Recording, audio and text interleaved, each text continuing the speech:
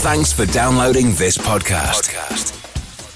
It's for personal use only and must not be rebroadcast, reproduced, or used in any form without permission. Tell your friends they can get their own copy by searching iTunes for Radio Le Mans or visiting radiolemans.com.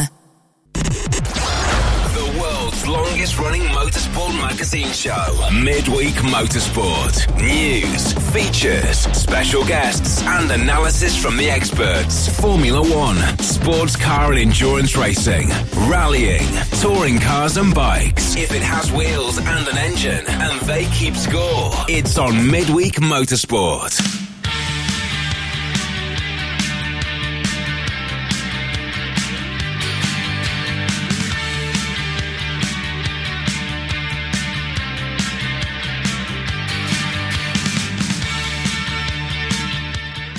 Hello everybody, it's just after 8 o'clock. You're listening to radiolemans.com and this is Midweek Motorsport. I'm John Hindorf, and for once, I don't usually, I am in the UK, and just off to my right is Nick Damon. Good evening, Nick. Good evening, John. Good evening, everybody. I can't hear myself. Is that good? I can barely hear him as well now. There you go. Hello. And so we're at Hindorf Towers tonight for this show, unusually, for the last few weeks. We're on Series 11, Episode 34 this week, and up in London is Tim Gray. Hello, Tim. Hello, John. Lively. Very lively. I know. Yes. I think I was a bit loud there as well. No, you were fine. That was you fine. sure? No, I'm quite happy with that. Tad more enthusiastic than we used to. Well, I was very enthusiastic. And on the packed programme tonight, Tim, we have what? We have all the usual features. Excellent. Including news. We have our usual guests, Nick Damon and Graham Goodwin, and probably Marshall Pruitt. I think we call those contributors now. They're not really guests, are they? True. Nick used to be a guest. You nearly. 10 years ago. Well, he did, yes. Yeah. I remember being a guest. The listener nearly had someone else in entirely at the start of the show. Who they nearly have? We have no idea. I'm convinced I was connected to you, because it was definitely your cough I heard. That wasn't me. The codec was idle. We could have had anything on her. You were sending back to me what I was sending to you. Ah, yeah, well, you see, I wasn't. That was the scary, because you weren't connected. Who knows? If you've had a random ISDN call in the last 5 minutes, give us a call. Let us know. At Specutainment or at Radio Le Mans. We've got Nick Damon, who's at RC Racing. Tim Gray, who's at Tim__Gray. And we are ready to kick off tonight's Midweek Motorsport. Not very many apologies for absence tonight. More people telling us that they are ready to go and listening live, including Miggins Motorsport. The rest of the world can hang. I'm busy. Yeah, that's good. Listening live to Midweek Motorsport. Rewatch Quarter today. Great race, but still the best round was Spa of the WEC this season, says Mark Harrison. Alexander Orkin says, evening all at home with MWM as I saw kitchen after supper. I think it'll probably take about 2 hours to tidy this up. Very good. I see what you did there, Alexander. That's very good. Very good indeed. Good news, got a new job. Bad news, can't go to Petite. Good news, now have Wednesday afternoons off, says Shane, who is Motor Mounts. Shane,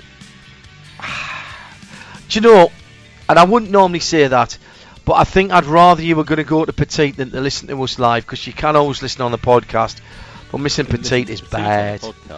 Yeah, well, that's true, but he was going to go. Is he able to go to Petit Le Mans on the Wednesday? Oh, yes, that's a good point. You could come on the Wednesday where we're doing a live show. I believe there's some kind of practice session going on at the time. We might have to move that, actually, with Midweek Motorsport, not the practice session. Do you have that much control over IMSA's timetable? To quote the Minions, no. Looking forward to listening live up in London. Much cooler in Hyde Park than Quarter, says Jonathan Frank. Jonathan, thank you very much for your support this weekend. You broadcasted normal version of the show, says The Advantage. And can't believe another week has gone by. Just finished a sim racing session in Dirt Rally. Loved IMSA WEC this weekend, says John Granger. So basically, we've got more people live than are apologising, including Jeremy Field I'm here for a change until duty calls. At Specutainment or at Radio Le Mans. Shall we have the top story, Tim? Let's do that. All the latest motorsport news from around the world. Midweek Motorsport. Well, you've already introduced our Formula 1 correspondent, Nick Damon. Hello. Hang on. Not the reaction I was expecting. Yay! No, because you have to hasn't say said yet we're what going to talk about our Yes, first story. that's It's Formula right. 1, then I go yay.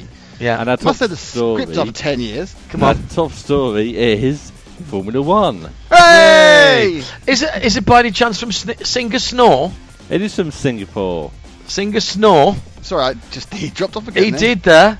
Even Nick says it was the most tedious race of the year. Well, clearly. I got up early. That's the second Why? race. To watch the race. Started No well. need. Started excitingly. Do you know what? Here's the thing. My little hopeful heart, right, still hopes that I'm going to see some entertainment. And I did it when I was in Mexico. I got up early.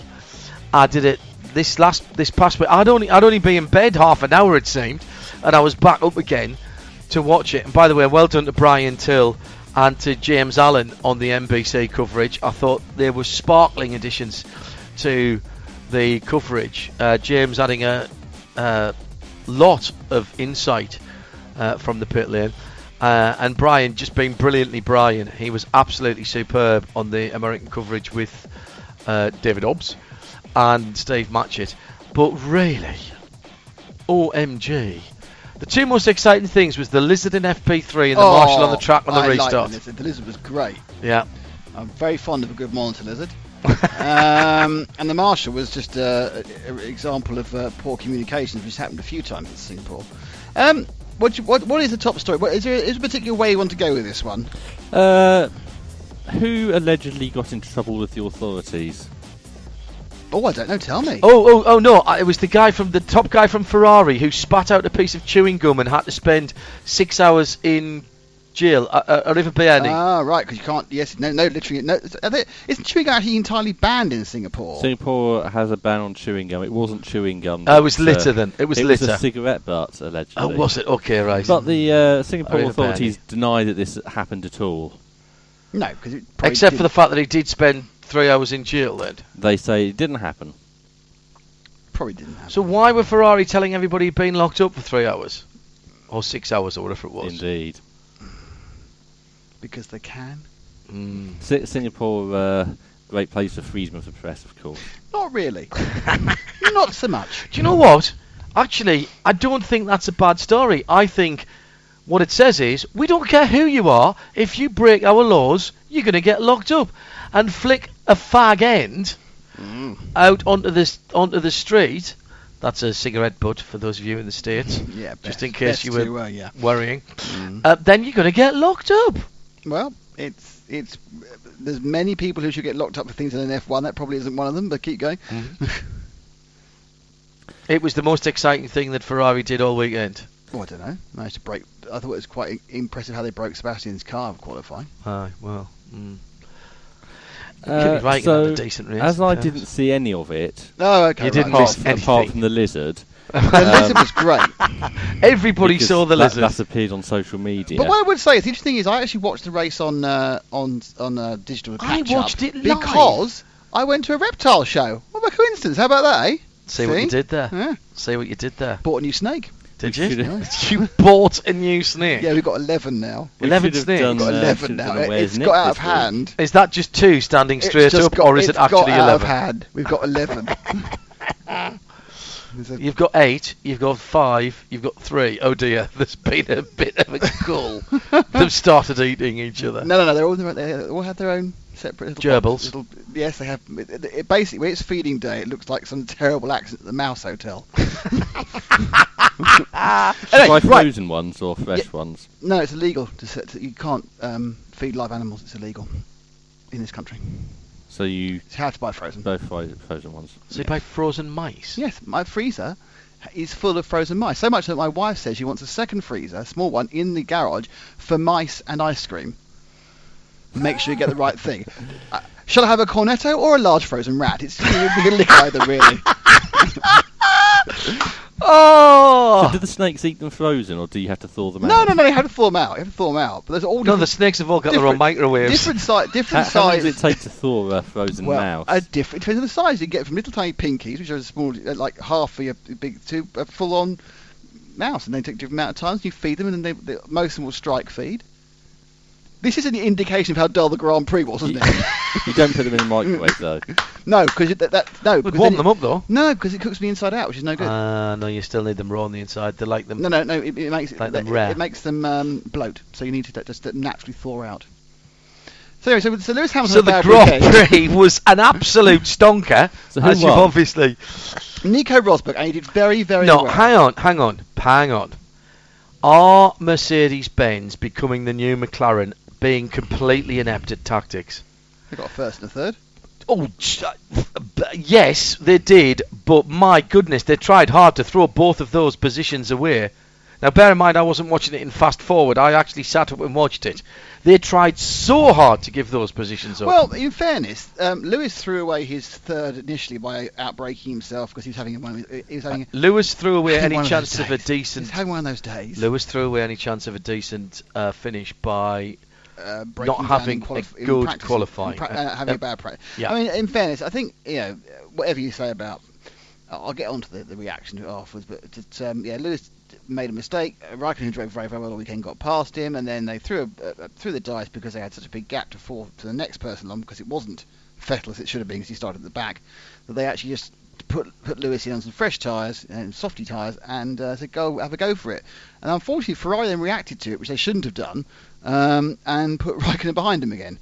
And then everyone else reacted, and because when Ricciardo took on some softer tyres, he actually managed to get within a pit stop of Rosberg, and they just managed to stop him in time having that pit stop because he'd lost the lead. That happened, but well, they took too long. They took 2 laps too long. They could have got him in and out, and then they thought about it too long. Exactly. But this is pretty much happened last year because they're not under pressure. They just take too long, and at the end of the day, the only compromise would have happened was it would have been bad news for his championship chances. It's not going to affect the fact they're going to win the Drivers' Championship. It's not going to affect the fact that they're going to win the Constructors' Championship. My little hopeful heart keeps thinking that all of these experts in the Formula One paddock, and mostly by the BBC One website, that keep telling me that Ferrari are getting closer and Red Bull getting closer. My little hopeful heart says yes, though, and says possibly that might happen. No. And I just keep getting. How many races has Mercedes not won this year? I can't remember. Just the one. And why was that?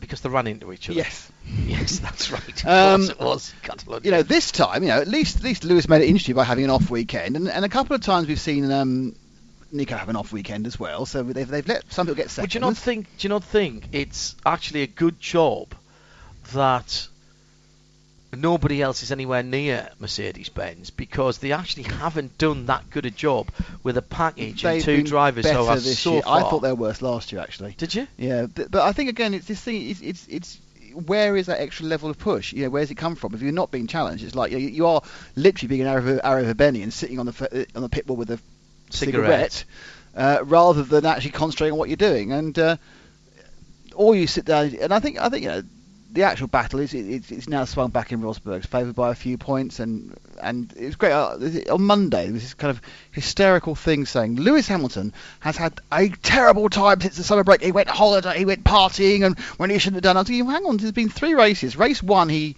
started 137th because that was how many penalty points, and got through to 3rd in a good race. Mm-hmm. In Italy, he out-qualified Rosberg by half a second at Monza, and then had a bad clutch bite that the team didn't say was point, and got through the 2nd place. And he's had a bad race. So what you're founding... and got to 3rd. Yeah, and so what you're founding he's had a nightmare on was he's had one bad race at a track which he's not. 2 seconds and a 3rd. At a track where the fact that he lost setup time because they had nothing to work based. The thing to remember is he lost setup time at a track they had no baseline because of last year's disaster. So, but why did they mess about with? Look, Mercedes-Benz did more laps in the off-season on medium tyres than most people did on every tyre put together. Why did they mess about, and why didn't they just leave them on the mediums? Because the mediums weren't available. It was soft, super soft, and ultra soft. Okay, fine. But no, I mean it's I don't know. I think there is a big problem when it gets this obvious. People are searching for stories. I think what is interesting, and I think people kind of expect Lewis to romp to the championship like Vettel disposed of Mark Webber, but there's no denying that Nico Rosberg is a far better driver than Mark Webber, far better Formula 1 driver than Mark Webber. Well, and there's no denying that Nico's getting the same equipment, whereas I don't think that's the case possible with Mark. Can we add an allegedly? No. All right, you're probably right. There is no. We've said on this programme, programme, no favoured son, and Vettel was very much the favoured son. We've said on this programme in the past that Nico is far from the journeyman driver that many and I put my hand up straight away, and I thought Nico was the journeyman driver. I think he turned the corner from that a couple of seasons ago. No, a long time. I think that the performance that Nico's putting in now kind of gives indication that actually Schumacher wasn't as bad as his comeback as we thought, because he couldn't beat Rosberg in those 3 years he came back, and because Rosberg was better than we thought he was, not because Schumacher was. I mean, Schumacher was off his peak, obviously, but he wasn't as far off as we thought he was. And Rosberg, who has good weekends and bad weekends, he isn't the greatest racer, I don't think, and I think that might catch him out next year. But he's got a golden chance with the fastest car to lead in the front and get the starts right of picking up the World Championship. If next year there are three teams that are actually competitive, and you've got to overtake people, then you're back to thinking, well, of the two Mercedes, it's going to be Hamilton. But Hamilton needs to find his motivation again. I agree, but Nico, and to a certain extent Lewis, have been flattered by the fact that even when they have made mistakes, there's been nobody there to sweep up the pieces. I'm not saying that necessarily happened this weekend, but we've seen in the past where Nico's gone off track, or they've made a bad... the amount of bad decisions that Mercedes made this year. The point about it is they've had bad starts, and mostly Lewis. There were a couple of bad starts for Nico as well, and they've always managed to fight through to second because no one else can stop them. We've got 4 or 5 races to go now, and they're barring a double breakdown. One of them will win both of them. It's currently Lewis needs to win 2 more than Rosberg. Are you surprised that of the 2 Ferrari drivers, Raikkonen, despite the fact that Vettel drove up through the field, I thought Raikkonen had a really good race at the weekend? Yeah, he wasn't helped by his team. No, he wasn't. He should have been third. I think what's happening is should have been third. Raikkonen is irritating, but he's also very pragmatic. And that's his point. He just said, right, I am being paid a large amount of money. I'm just going to get on and do it. To be as good a number 2 as possible. And look, I appear to be good enough to make Sebastian look a bit silly. I think the one thing he is doing, he's vindicating the decision by Ferrari to keep him on for another year, which I didn't think was a particularly good idea, but he's vindicating that. Point. That is a fair point. If you look at the person who's most likely to replace him, Romain Grosjean, he's having a bit of a crisis of confidence at Haas at the moment. And Vettel is still really trying to establish what on earth's happening. I think Vettel is having a bit of kind of a existential problem, thinking, well, this it's not working this year. Next year we've got a complete revision of changes, and we're starting it we're trying to design a ground-up new car with a dysfunctional team. Yeah, if you're going to bet on who's going to have the best car in a new set of aerodynamic regulations, you're going to bet on Red Bull. If you're going to say, well, there's still going to be a great engine and some clever stuff on the Mercedes, you say Mercedes, but what are your tick points of Ferrari at the moment with their current organisation? That's a very good point. No, but everybody knows McLaren's going to have the best car next year because Honda will finally get it right, and Alonso will romp to the championship, winning every round. I think they'll be better. I think, that's why he's staying. From this far out. Why he's staying. One of our few predictions we got right was the engines. We got the engines right. We said someone would get it right, so we get it wrong. And we also said they're going to get it right, in fairness to me. But that's true. I think, saying, where are we now? 22nd of September. I think we're going to have a fight next year for the win between Red Bull and Mercedes, and McLaren and Ferrari will be fighting over the next best. That's what I think, because it's a combination of money and organisation, and that's what I see. I think in the bottom of the 9th innings, which it will be next year, obviously, as we've gone to the race for the chase for the Cup for the F1 thing, it will be next year.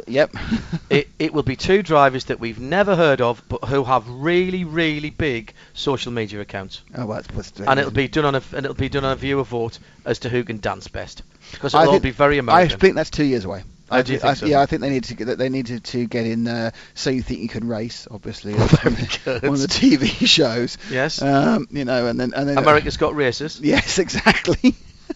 Yeah. And don't forget, to replace The Bachelor, it's The Racer. Yes. And you get to choose. All the teams are suitors. Does that mean there'll be a girls' version called The Racerette? Exactly, and they get eliminated in an oil ceremony at the end of each one. Very good. Yeah. not applying any stereotypes there to the new American owners. Oh no, shocking. Although apparently they did say, how do we get that seventh game moment when we have 21 events? Yeah. Well, They're a bit worried basically, about that. should get it 3 times, shouldn't you? Yeah. And get the 7th, the 14th, Exactly. 21st. You're listening? Bear in mind that they are only 35% owners. Yeah, but they've got all They're the most important 35%. Yes. Like the people who put the money in. Yeah. And what's the golden rule? How much money have they actually put in? Not much amount, about well. 7. It's quite a small amount, isn't it? 70 stupid billion. No, it's not. It's like something. I read it today. I've forgotten. 11 pence. Remind me, Tim. But it's not as much as you think. is 4 it? shillings and Not as much tuppence. as you think. It's less than 2 billion. Ah, well, between friends. Which apparently they found in the back of the sofa. Yeah. It's a blooming big sofa. But anyway, so the Grand Prix, unfortunately, and I kind of. And actually, they haven't really put that money in. They've just used it to buy a few shares off of Bernie Eccleston and the Bambino. You mean Trust. from when you said off of there? You obviously mean from, didn't you? No. Please don't you slip into this Americana. There's no such that thing like as a American gymkhana? English. Yes, exactly. Except with more Zs and worse grammar. It's a gymkhana. It's Ken Block, isn't it? With more Zs. Well, possibly. Yeah, so the Grand Prix itself was not good. Who owns Sauber? Oh, some investment company, which is, I've forgotten their name, Kingthorne or something, and they're... Really? I no, think I'm it's just taking not. out a 2-year bond with them. No, I Is that forgot. where my money's gone? Oh my goodness, they're I don't know why, but to me it's got something to do with archery. Am I right? It doesn't matter what they're called. Effectively, Yeah. who are they? They're Marcus Ericsson's best mates and backers. So, is Marcus Ericsson going to be staying with Sauber next year? My guess is yes. Is he talking to Williams? No, because there's no point because Lance Stroll has signed for them today, apparently. He is talking to Williams Yeah, what about? about test driving there driver. next year. Really? When Lance Stroll's got $35 million. Well, he could just be the test driver, as we He's got discussed his last own week. team next. Lance has got $35 million, John. And what's happened to Philippe Nazir? Is Marcus Ericsson Back up. talking to Renault? Yes. Yes is a correct answer, John. Yes. Is Marcus Ericsson talking to everybody? talking to Force India? Yes. Yes. Yes. And Is Manor? Marcus Ericsson, is he talking to his mother? Yes. The only people he's not talking to is us. I'm sure he He would could last talk nice, to us. nice guy. We haven't approached him. Have we not? Oh, okay. I'm sure he'd talk to us if we wanted him to talk to us. Is Marcus Ericsson in talks with several teams? Yeah, but I don't know why. In fairness to Marcus, actually, he's done a lot better this year. He's actually not looked. He stopped looking out of his depth and started looking in his depth. That makes sense. What, it's like he's standing on his tiptoes? Well, the only person looking out of depth at the moment, Rather than doggy paddling. the only person looking silly at the moment is Espan Gutierrez. It's even funny about Espan Gutierrez. Whenever you accuse him of looking out of his depth or looking silly, he gets upset and has a bit of a cry behind the bike sheds. So you mustn't talk nasty to me. Because he had a go when Hamilton gave him the fingers, didn't he? And he had a go because Toto Wolff said he was like daydreaming across the track, and he's just literally wobbling around at the moment, and he gets upset the whole time. Is he underground, overground? He is, and he's also quite free. So Lance Stroll is going to Williams, probably with As we Valtteri said Bottas. That would make a lot of sense Right. because Bottas, whilst he has had Probably. no luck this year, is a good driver. And if Lance Stroll brings $35 million, they can afford to actually have a decent driver in the other car. And Force India have already signed Nico Hulkenberg. Yeah, and Really? and Sergio Perez because there's nowhere else for him to And go. Sergio Perez is probably going to stay. I'm not quite sure why there's won't they think about Sergio Perez's car because like the only choice of a slightly better option theoretically would be Renault, but there's no sign that actually better. And we know that Alonso and Stiffy Stoffel Van Dorn, yeah. Stiffy Van Dormira Mm. is going to be at Honda. Yeah, I mean there's no vacancies at the moment, and next year there may be some nice vacancies. So and it's very rare you go to a new team in a 1-year contract. So if you think you're quite good, and you think you can having another year with Force India, you seem to be able to run at the front of the midfield and see what your options are next year. But it's obviously he's been told to talk himself up. Who's not buying McLaren? Apple. Why did we think they might be? Because of some ridiculous rumour. No. Nobody in their right mind actually thought they were. It was just a clickbait headline. In the Okay. Financial Times? Yes. Absolutely. Time like because on an nobody inside page of the Financial Times where... because nobody actually People are bothered going to to be- go. Nobody actually did any journalism and actually bothered to go and ring McLaren and ask them. No, because it might be Apple are talking to McLaren. Because they have some very advanced composite knowledge in their road cars.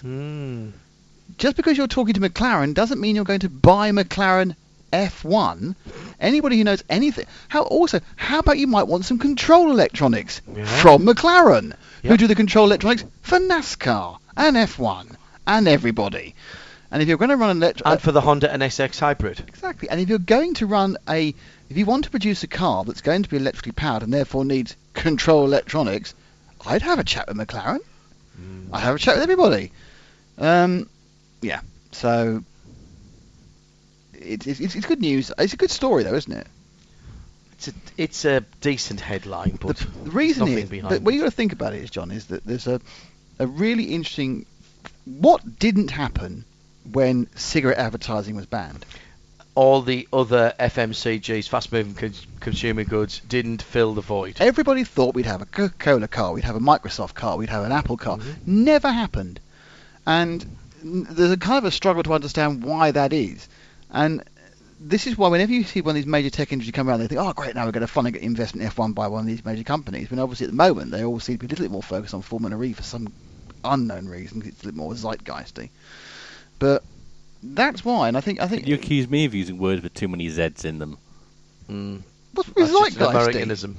Zeitgeisty has got one Z in it. The only reason that people are going to Formula E is because they get the chance to what? Cheap. Yeah, exactly. They get the chance to do something that's cheap. Absolutely. Cheap and has kind of cred. Outside of motorsport, so that's why it gets a pick up, and I think one of the things one of the great things about the Singapore race is seeing the cars under the lights in HD. Yes, agreed. But every year it shows up how many people are sponsored by themselves. Yeah. Haas haven't got a single sponsor apart from Haas. McLaren don't really. McLaren have got Shandong, the white wine company, and Johnny Walker, who part of the same group and that sort of thing, and Mobil One. So they're doing it a little bit better because they haven't had a title sponsor since West went. Since Vodafone went. Sorry. And that's the problem, and that's why the takeover so important. Without the Honda money, McLaren wouldn't be able to exist, would they? They would, but they'd be running behind Force India. Oh, hang on, they are. But they no, but that's why the takeover is so important, because it's starting to be an industry that's trying to support itself from its revenues and not so much from sponsorship. So that's why they wanted to get the money up from Liberty, so they actually can do. And that's the other reason people want to get involved in Formula E, because there's a franchise system, and they think it might be worth something later on when they sell it. Well, it was worth something to Jarno Trulli. A couple of million, apparently. Yeah. Did he ever actually enter any races? I never saw him breaking down the start line or not going anywhere. Well, that's because they used gearboxes where they didn't need to. There was a... and hang on, wasn't his car illegal for the first two races? He tried to do something clever last year and it was illegal and he didn't bother after that. The first round of last season in China, it never got out of customs in the port of Shanghai. Or Beijing. Well, that's happened to all of us, let's be honest. I've been stuck in customs for weeks. I've just had my flight cancelled to Shanghai, so apparently it is an operational delisting of the flight. That means no one else was on it. That's it. It was me and Darren Turner, and nobody else. Well, so I've either got to go the day before. Was that because everyone heard that you and Darren Turner were on the flight? Actually, it was me and Nick Tandy last year that had an interesting. I can't believe that a flight to China. Isn't that the place that everyone's going to China, aren't they? Was it a BA flight? So many flights to China. No. You know what you should do? You should go on a slow boat to China. You should fly to Hong Kong and then just drive. It's an island, isn't it? I think it's quite a long way from Hong Kong to Nick. Shanghai. I don't know. I've never been there. It's like Macau. I've never been there either. If everyone wants to take me to either Macau or Hong Kong, I'm happy to go. I went to Macau last year, but I flew to Hong Kong. It's only 45 minutes on the hydrofoil. On the hydrofoil, yeah. I'd love to go to Macau. That's one I've got to tick off yet. Is it back on again after the problems they had? Oh, it's never off. It's just lost its original promoter. All right, not even its promoter. But no, when we did the story 4 or 5 weeks ago, but we did the story 5 weeks ago. They hadn't ordered all the stuff they needed in time, and they hadn't got barriers and cheese and that sort of thing. They still haven't appointed a courier company or freight company. I need you back, 007. There are no cars currently being transported to Macau, as they probably should be by now. Should be there by now, shouldn't they? Really? I think they usually depart Europe first week of October. So Anyway, plenty of time to. Is that the Formula One news done? Now that No. we've talked about snakes. Oh, and more stuff? hooray! All right.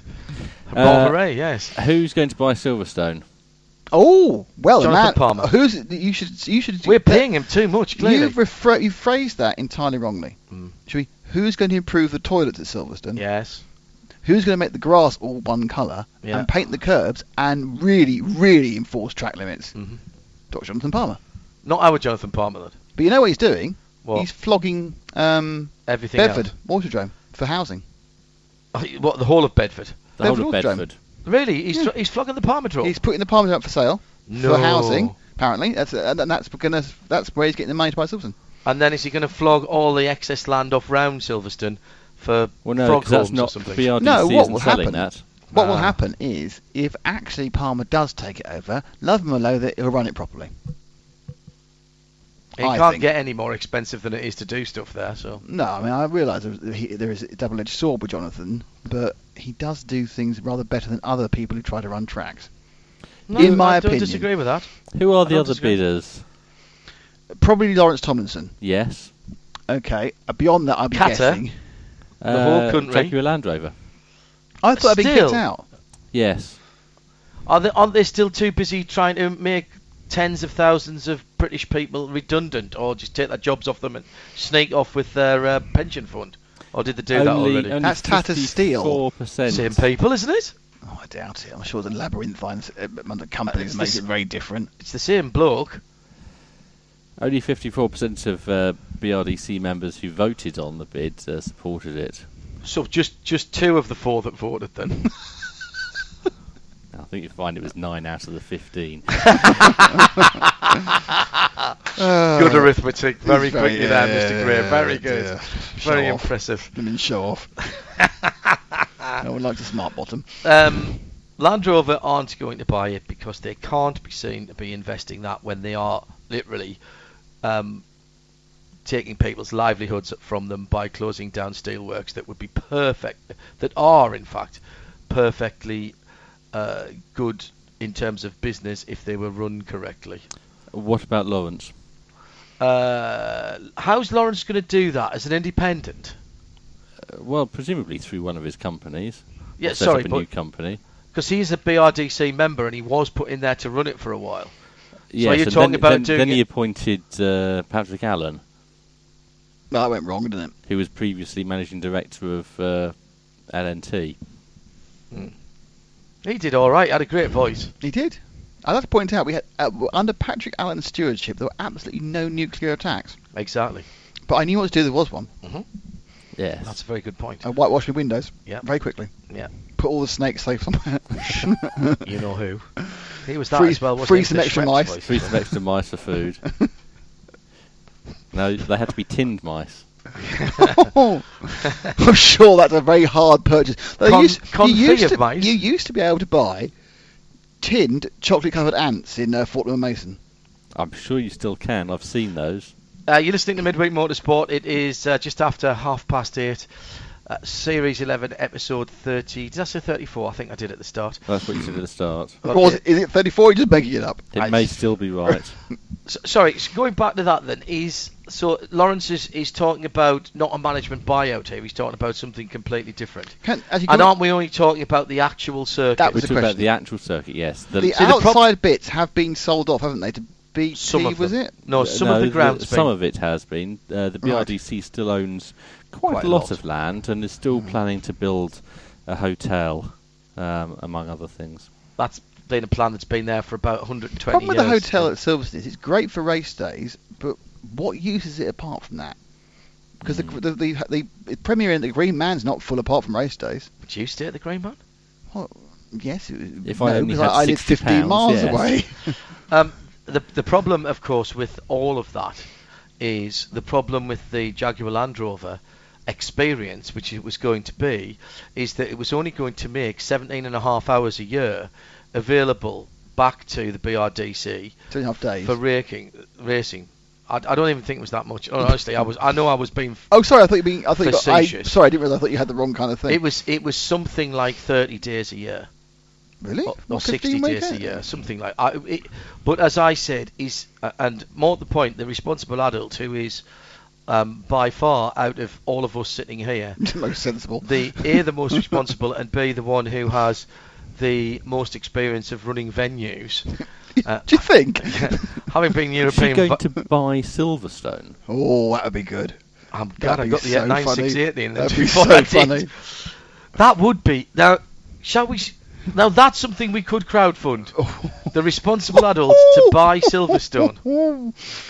I don't think the BRDC would be happy with that. None of us are BRDC members might count against our bid. Ask Alan to do it. Well, why? We'll have Alan to put up. Why does it have to be a BRDC member? Surely that is restriction of trade. If it's up for sale, it's up for sale. You can't decide based on the fact that it's a BRDC member or not. You've got to decide. Surely the BRDC have got to decide, having a fiduciary responsibility to the rest of the club I'm not on what is the best for the club. Completely convinced that it's up for sale. But Jack and Land Rover aren't members of the BRDC. They might have some people they know who are members. I think they would sell it if they got a good offer, but I think they're also happy to not sell it. Have they actually caught up on the amount of members that they're meant to have now by all the things that they've given out and had all the influx of youngsters, or does that still scare the whatnots out of the cravat-wearing fuddy-duddies of the BRDC? Most of the youngsters aren't full members. Yes. Interesting. Eve says, can I shut it down? Not entirely sure what she's referring to. Maybe Silverstone, our conversation. Maybe something else. I think she's talking about our conversation. I think Silverstone. Right, what should we talk about next? Roman Grosjean. He's had a terrible weekend. That's all I needed you to say. MotoGP calendar is out for next year as we move on to two wheels. No right. Thailand. No slight to keep the story up. No to Thailand. No Indonesia. No falling off on snakes. Ah, yes, of course. It's the same calendar, which is Spain, Assen, Spain, Misano, Spain, Wales, held in Spain, and Spain. Is that wonderful Spain? Yes. Lovely Spain. It's quite. Again, it's still 4 rounds in Spain. Anyway, carry on. That's MotoGP covered. World Superbike has started a new season by the sound of it. Started getting interesting. Still the same winner. Well, no, because poor old Johnny Ray, I can say this. Yes, very good. DNF 2 races in a row. The last race, the previous round, and the first race of this round. So the lead to Tom Sykes it's a season of 2 halves. Got down to about 22 points, like less than a win. And then unfortunately, or fortunately, he won the last very wet race it was in Germany. Was it Sachsenring? No, it was Lapsitz-Ring. Lapsitz-Ring. He won the last race. And Sykes fell off and got back on again for like a 13th. So the lead's back out to 45 points again. But he had 2 non-finishes. Just going back to the Silverstone conversation, already lots of people saying that they would put money into crowdfunding if the responsible adult could turn it into a racetrack, which would be really nice. Sorry, a well-run racetrack. Sorry, I didn't say that. Oh, yes. Moving on. I was there last weekend. It was cold and wet and miserable. I don't think even the responsible adult could do anything about the weather. And they were using the wrong bit. The BTC circuit is very poor, I think. Do they still use that the weird really short national circuit? It's like a mile, 1.1 mile. And it's like. Well, might as well go on the Stowe circuit. The Stowe circuit has the same problem as the Grand Prix circuit with the wing, in that the paddock isn't big enough. Stowe circuit doesn't even have garages, does it? Has a control tab? I don't know. It's got garages. That's where they park. That's where they park the school cars. Yeah. No, the school cars park behind again. There's a whole other part of that. Yeah. Anyway, and it's longer than a Brands Hatch Indy circuit. But not as good. Oh no, not as good. It's got no elevation changes.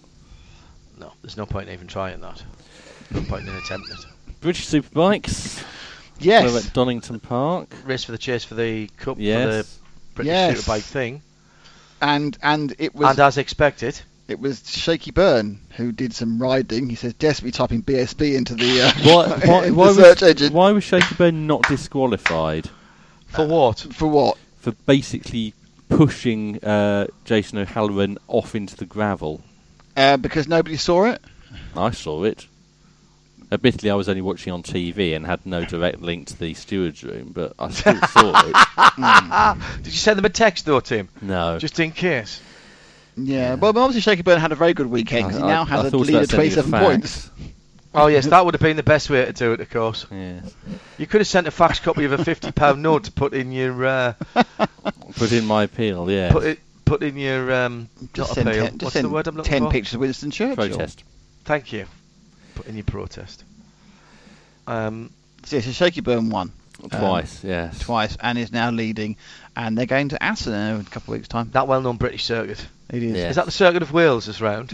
It's not, no. It is actually Assen's round. Yeah, I didn't see it, obviously, as my scramble to try and find what the results were. I didn't even know. I've even forgotten it was on this weekend. I did see World Superbikes, which were great because it was wet. Leon Hassan fell off and says it was all his own fault. And James Ellison was just slow. He's not had the best last couple of rounds, in fairness. So yeah, they're off to Aston next. Rally news. If you must.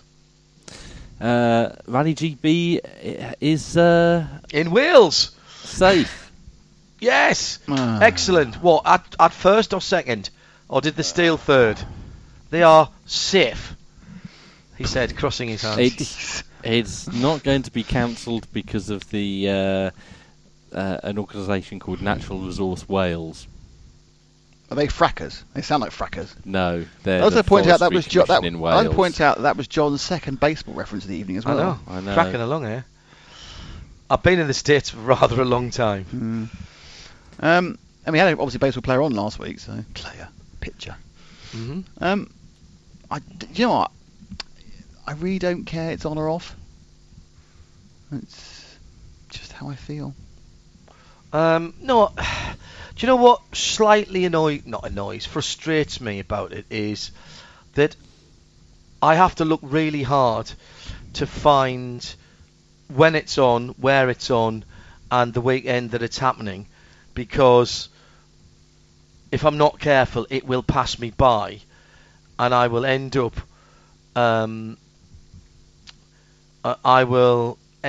looking at the result going, oh, that was last weekend. It's not good. Hmm. Anything else, Tim?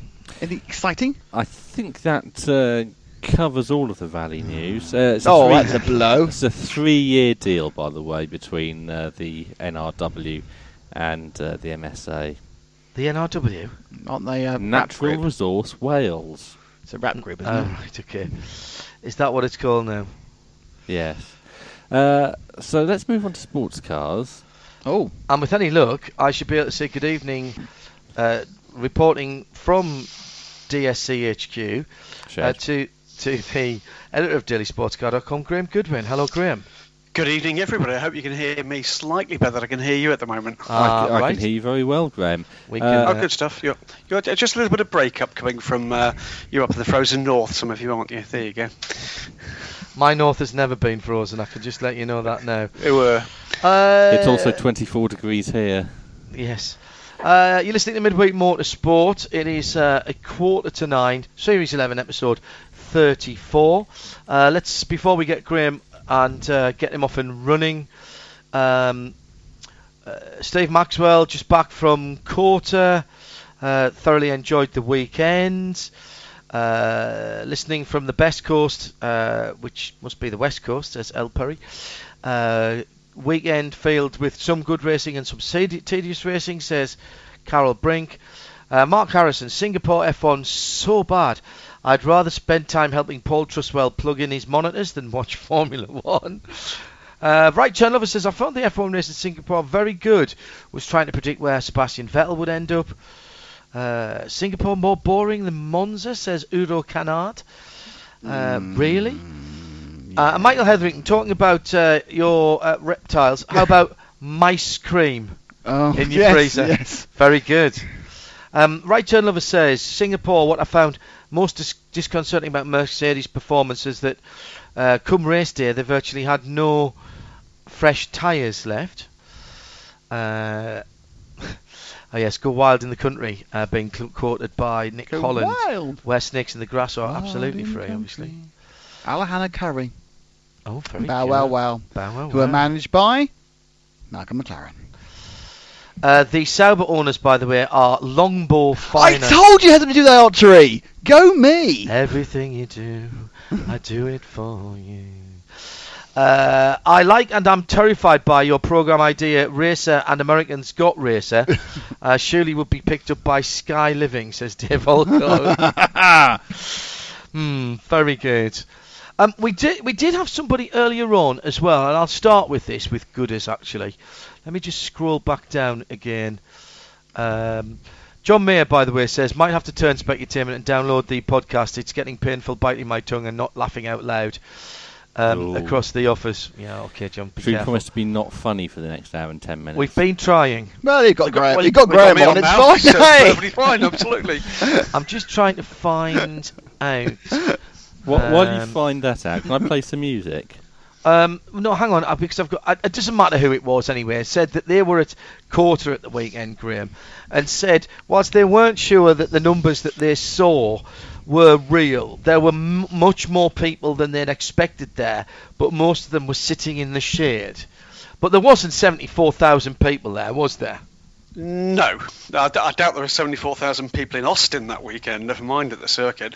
I mean, no, 74,000 to be blunt, John, is an utterly disgraceful claim. I think we had fewer people there than for any year, other than the first year with the disastrous Sunday race. If I was being charitable and counting the people I couldn't see in hospitality suites and around the circuit in the little bits of shade that are about 12 to 15,000, but I actually think it was less than 10. What, on race day? Yes. I don't know, to be honest, because there were people in the grandstands.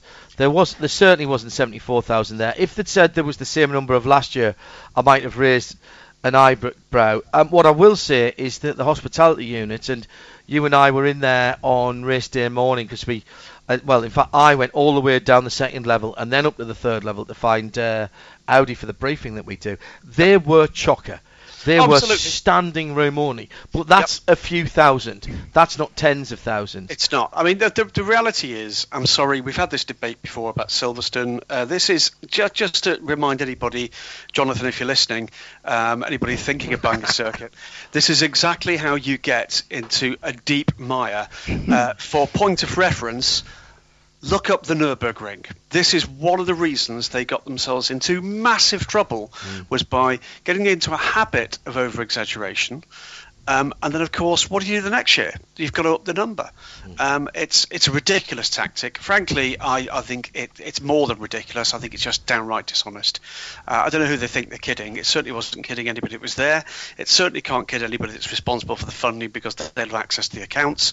So who are they actually kidding? It's a nonsense. It needs to stop. And it's a shame because, you know what? Much as it was swelteringly hot and almost impossible to work properly, I quite like COTA and I quite like the city of Austin. I love the city. But I don't like that kind of nonsense. Katja Heinz is the new CEO. She is a Bernie appointee, effectively. She's been around Formula One for a very, very long time.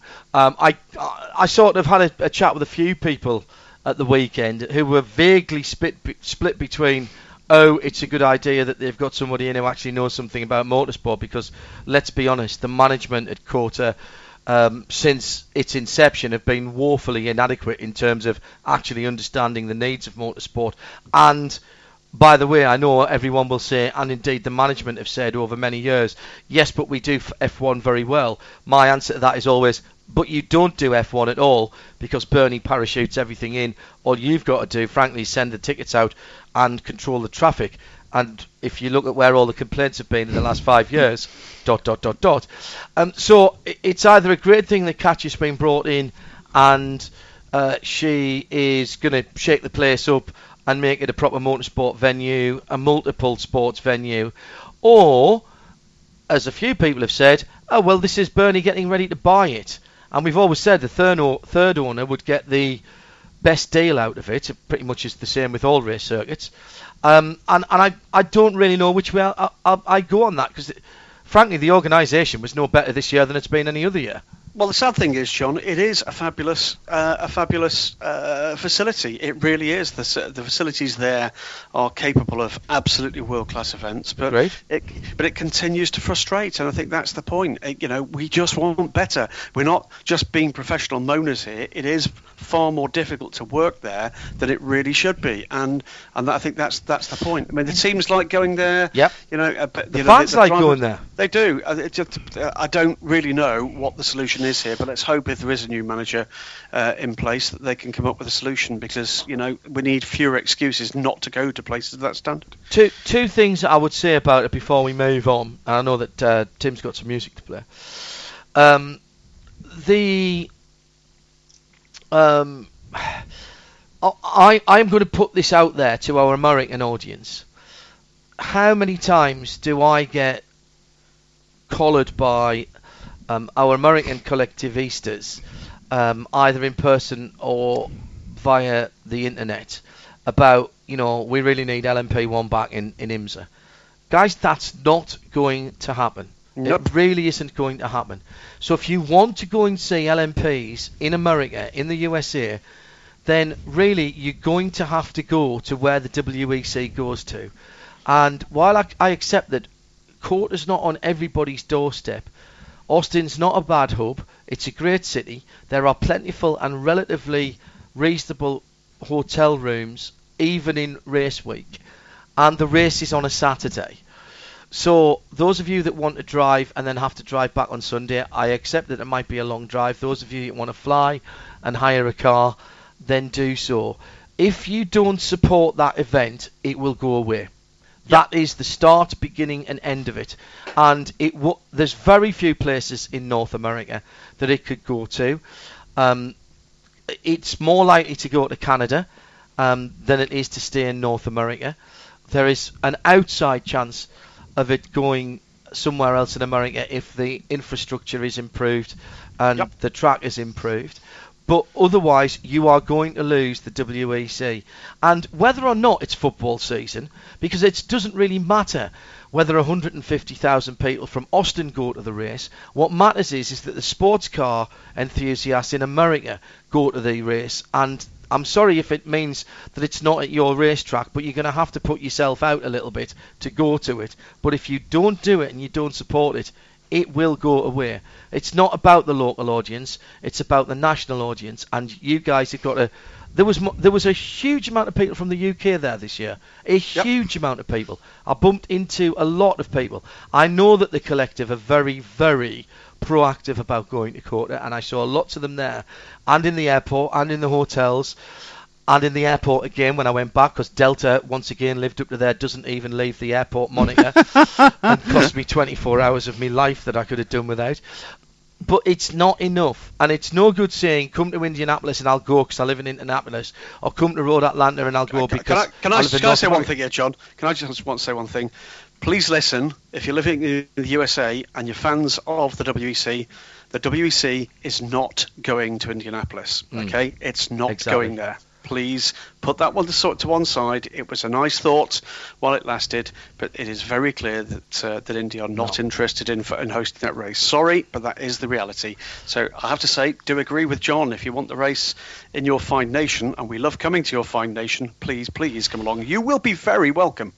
No, indeed. I have to say this year I saw the least amount of promotion of any year that I've been there. Ironically, having been delayed for 24 hours, the first amount of promotion I saw was when I walked into the Hilton Airport Hotel on Sunday night after the hotel had finished. They had a banner in their foyer, which added to my already lovely mood, as you can imagine, at being messed about by Delta. I don't think that the track promoted it very well, but ultimately it doesn't take that many people percentage-wise to be able to go to Courta who know that it's on. It's never going to be an event for the masses. It's going to be an event for us. And it's first thing that I'm really that I'm interested in is how it'll perform next year, Graham, when it's a split event, because we'll get, and I've done events in Texas before, funny enough, when we did ALMS at the Dish Network, yes. When we did IMSA at Dallas Motor Speedway, we did it at roughly the same time, and people keeled over, and nobody turned up, even though it was an evening race. And then when we did it the following year, we did it in the May, and it was so cold we all thought we were going to die. So it's going to be interesting moving IMSA to the May. We haven't heard yet from Gerard Neveu whether the deal was done for the following season. But if it does go there, at least that I don't like it being the two events together. I know the spectators do, but organisationally and logistically, it's a mess, and it makes life very, very difficult. It makes the circuit inadequacies more prevalent and noticeable for me. In fairness, though, John, by the time we get to doing the WEC commentary on the Saturday evening, you sound really husky, and you know that I quite like that in a man. Smelly cat. Anyway, we had actually. Let's talk about the World Championship first, because we had a really, really interesting race that Audi should have won. Start, beginning, and end. It was Audi's race. Again. All right. Yes, and again, Graham, as in Mexico, they had a failure.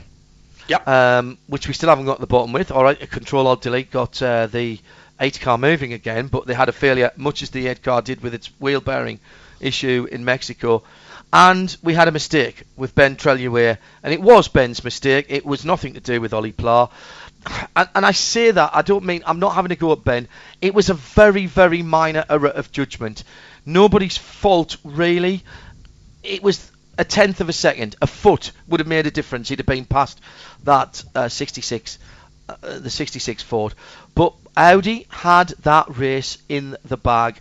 They made mistakes in the pits. They made mistakes logistically in the pits. Tyres not being ready.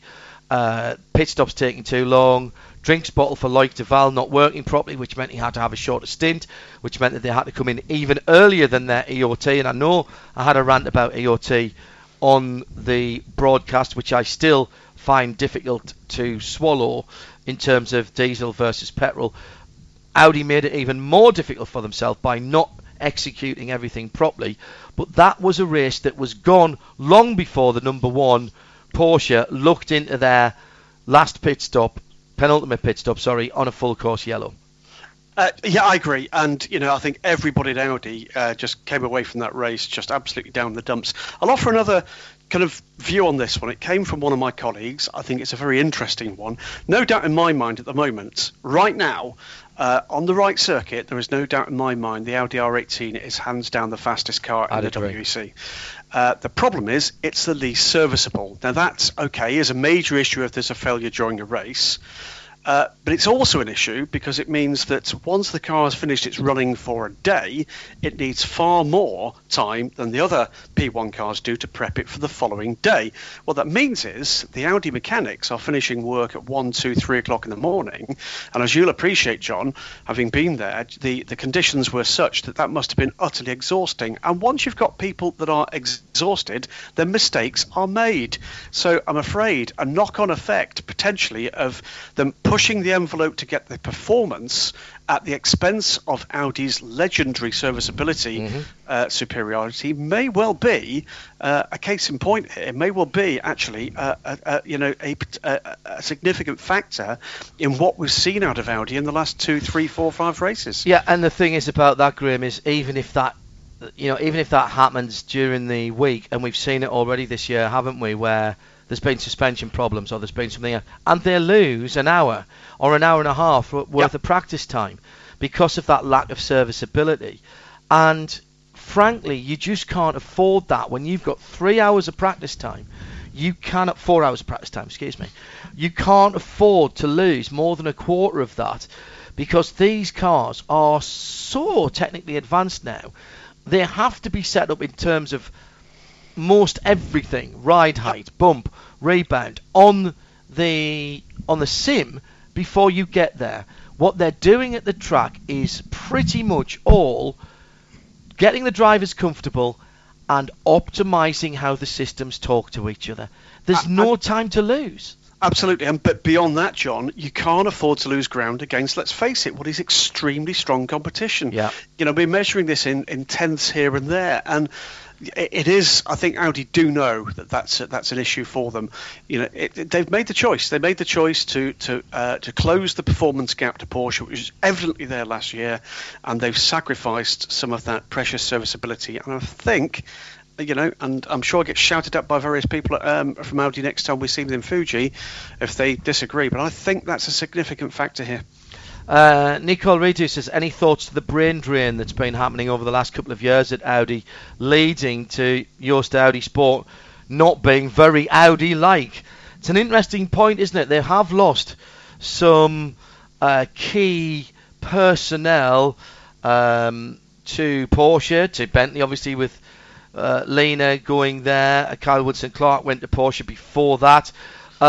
H went before that. And to the Green Man, yes. So he's basically been the Green Man now for I think about the last 3 years. 3 years. Yes, having a great time. But I think inevitably, when you've got something that's such a well-honed machine, not just the oily bits, but actually the people that make up that team, when that changes, it's a bit like any sports team. You do have a period where you've got to rebuild. It is not a reflection on any individual within that team. No. What it's a reflection of is you've got to rebuild. It takes time. It is, again, we talk, don't we, a lot about the fact that a racing driver's athletic ability is much underrated out there in the real world. Agreed. Well, actually, the contribution of some of these boys and girls is greatly underrated. These are not just people that wield a wheel gun, take off one tyre, put on another tyre, and then go away and sit down for the rest of the weekend. There's an awful lot going on, and these guys almost have to think for each other. It is, a whole weekend is a choreographed kind of ballet around the various tasks that have to be undertaken. And when we talk about this in free practice, about getting through that job list, it really is that. Everything needs to be just so. And I think perhaps this is where, Audi, are basically taking a little longer to rebuild than perhaps they'd like to. That's Graham Goodwin, editor of dailysportscar.com. You're listening to Midweek Motorsport. Midweek Motorsport. And if you thought that hour was packed with insights and comments, wait till you hear what's next. Well, there'll be more from Graham Goodwin, obviously, because we've only just scratched the surface of Quarter. There was an IMSA race there as well, plus plenty of news to come from the sports car world. We'll have a bit of British GT news as well, with a change in the regulations there for 2017. Plus some good news about Bathurst as well. And we'll have more of your tweets at Specutainment and at Radio Le Mans. Nick Damon will stay with us, and with a bit of luck, we might even be able to get a hold of Marshall Pruitt on the left coast as he tells us about a new IndyCar champion and what number he'll be in 2017. All in the second half of tonight's programme on Midweek Motorsport. Midweek Motorsport on RadioLeMans.com. Hello, party people. This is Captain Kim speaking. Welcome aboard Venga Airways. After takeoff, we'll pump up the sound system because we're going to eat pizza.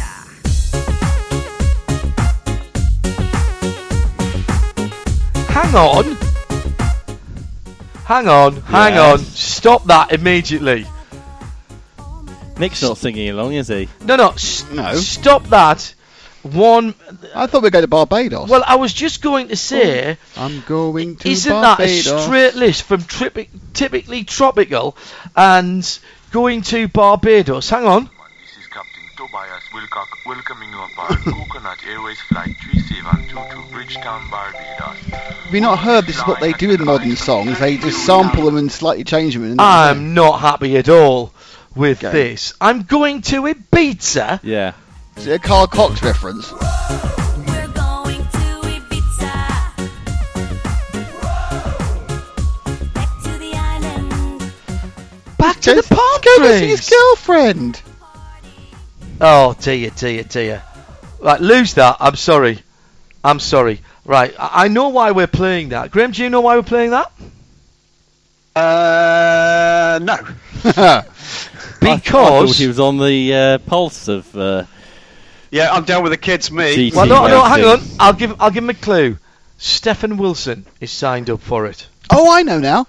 Yeah, Graham. Is it an absolutely massive bender? My mate. How can you call him that? My mate Martin Hall is setting up in Ibiza, and we're all moving out there to retire. I know what it is. What is it? It's how Formula E should be. It's electric GT. Where they have what have they done?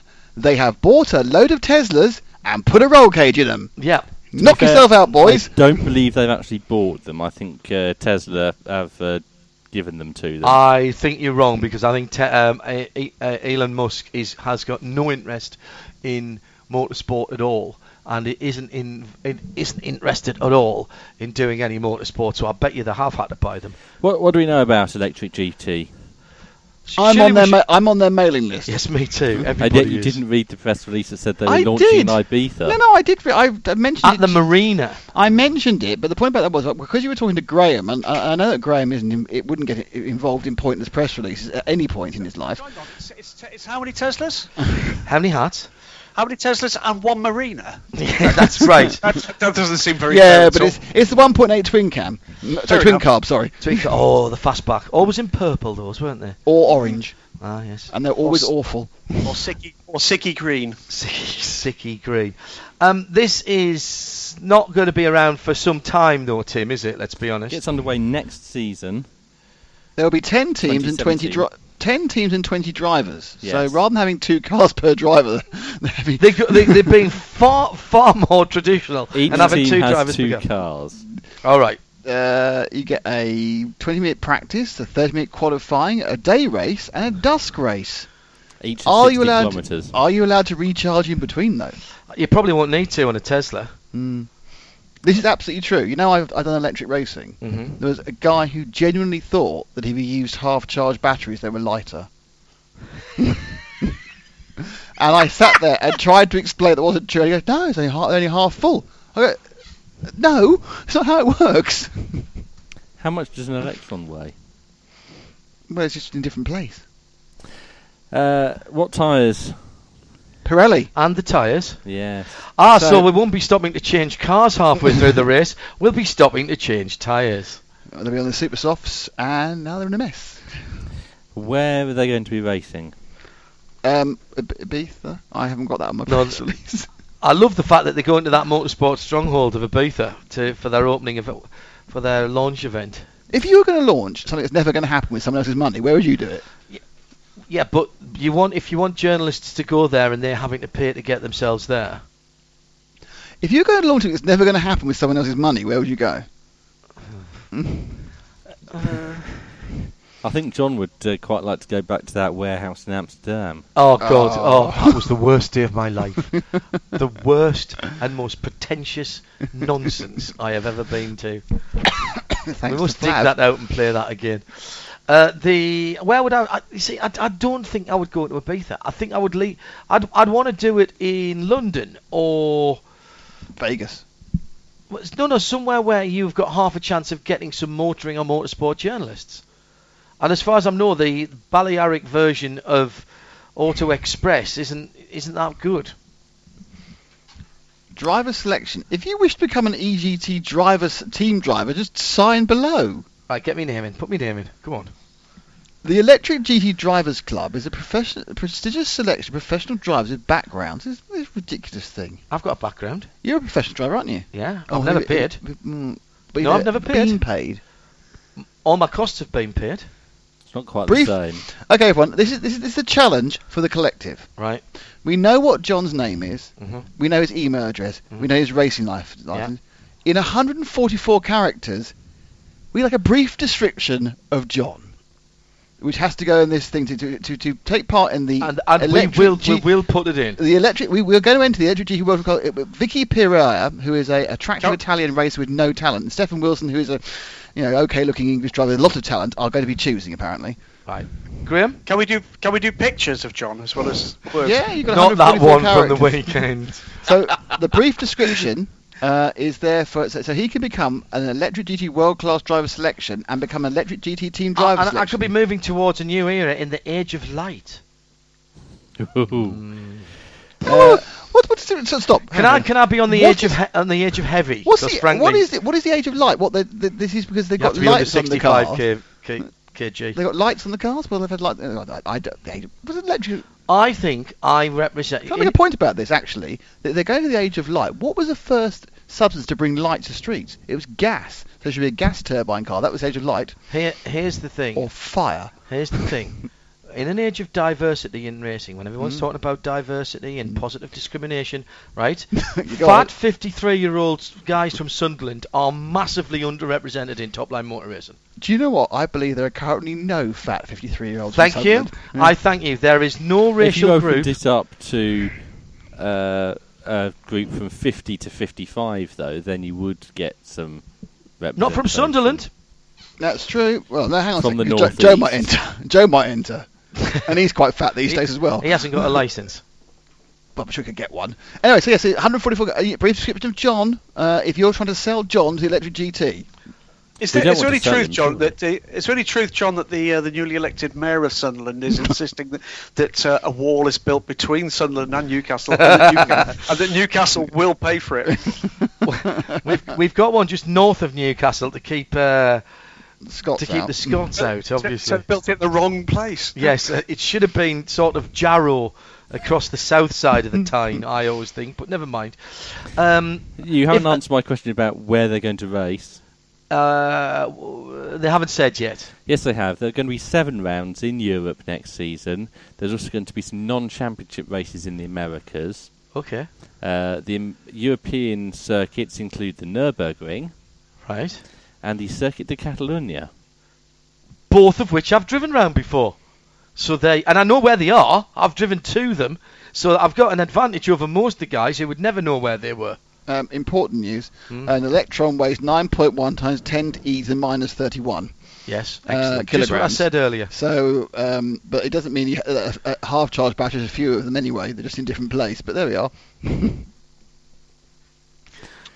And on next week's Open University. So we'll be equally confused. The launch of Electric GT is in Ibiza and is next Tuesday. Who's going? Who's paying? I am actually now, due to circumstances beyond my control, free next Tuesday and Wednesday and anyway.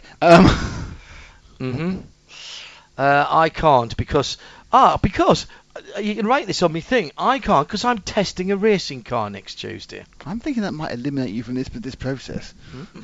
A global Formula racing car next Tuesday. The GRE? No, can't tell you. Formula 4. Can't tell you. Can you see John in a Formula 4? No. I think that's harsh, fellas. You've heard of Power to Weight. I can see him on the Formula 4. Yeah. We seem to have lost Power to Weight. It was John to be Weight to Power. Right, you're listening to Midweek Motorsport. It's 9:15. Series 11, episode 34. Graham Goodwin is with us. So we'll keep our eyes on Electric GT. I actually think it's a great idea. I think it's going to be very interesting to see if they get any corporate sponsors, how they move forward with it, and how they progress it. It's something that, honestly, if I was asked, I would love to be interested in either as a commentator, a driver, or anything, because I think that's I have got to say that there's a lot of things that leave me scratching my head about Formula E, but you can't deny that it's racing. The racing hasn't been bad, and we had a championship that went down to the last race of the season, and there was controversy about how the championship was won. We talked about it on this programme, and I think with a few tweaks in the television package, and I think Dario needs to be listened to more, and somebody who has some idea about what cars do when they go around circuits and the dynamics that apply to them would be useful to be alongside him.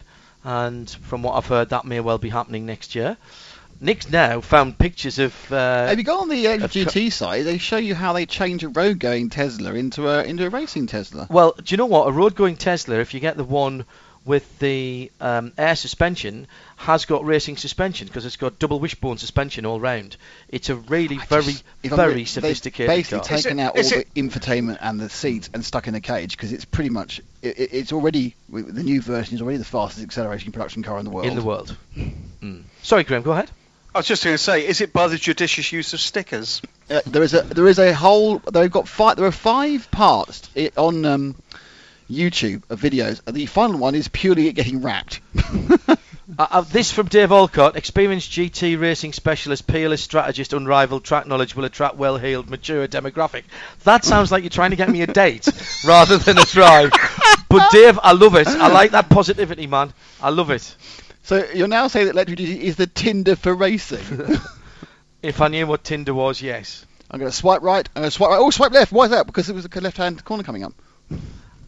I've no clue. If that's one for the youngsters, then fine. I like to do that. You know that. Okay. Ask Alex Brundle next time you see him. He reckons he's broken Tinder. You've missed the most important part here. I'm terribly sorry. I know this has extended this probably longer than it really should do, but in the press release, which I've now found, oddly enough, in the waste paper basket, the itinerary for the event can be viewed in detail at electricgt.co/EGT Ibiza. And I've just looked at that, and that says... I never actually clicked on that. I've got it now. In detail, the EGT launch party. We will publish here details of the event shortly. The public event will start at 6 p.m. in the Ibiza Town Marina. Doesn't say what day though. Hang on, in the marina. Yeah. So in the marina. Yeah. Can I make a point about here? The one thing you don't want to mix with electricity is a marina, really. I'm beginning to think that it might well be a Morris Marina. I'll be honest with you, because I think that roughly that many journalists are going to turn up. Dear collective, please build a hybrid Morris Marina. That is now an electric marina. That's what I need. Shall we assign that task to Joe? To Joe, but you know what? He probably knows somebody who's already done it. Let's get back to Graham Goodwin, having covered all things EGT. Should we do BGT now? Very good. Yes, all right, because we can leave him to Marshall when we speak to Marshall.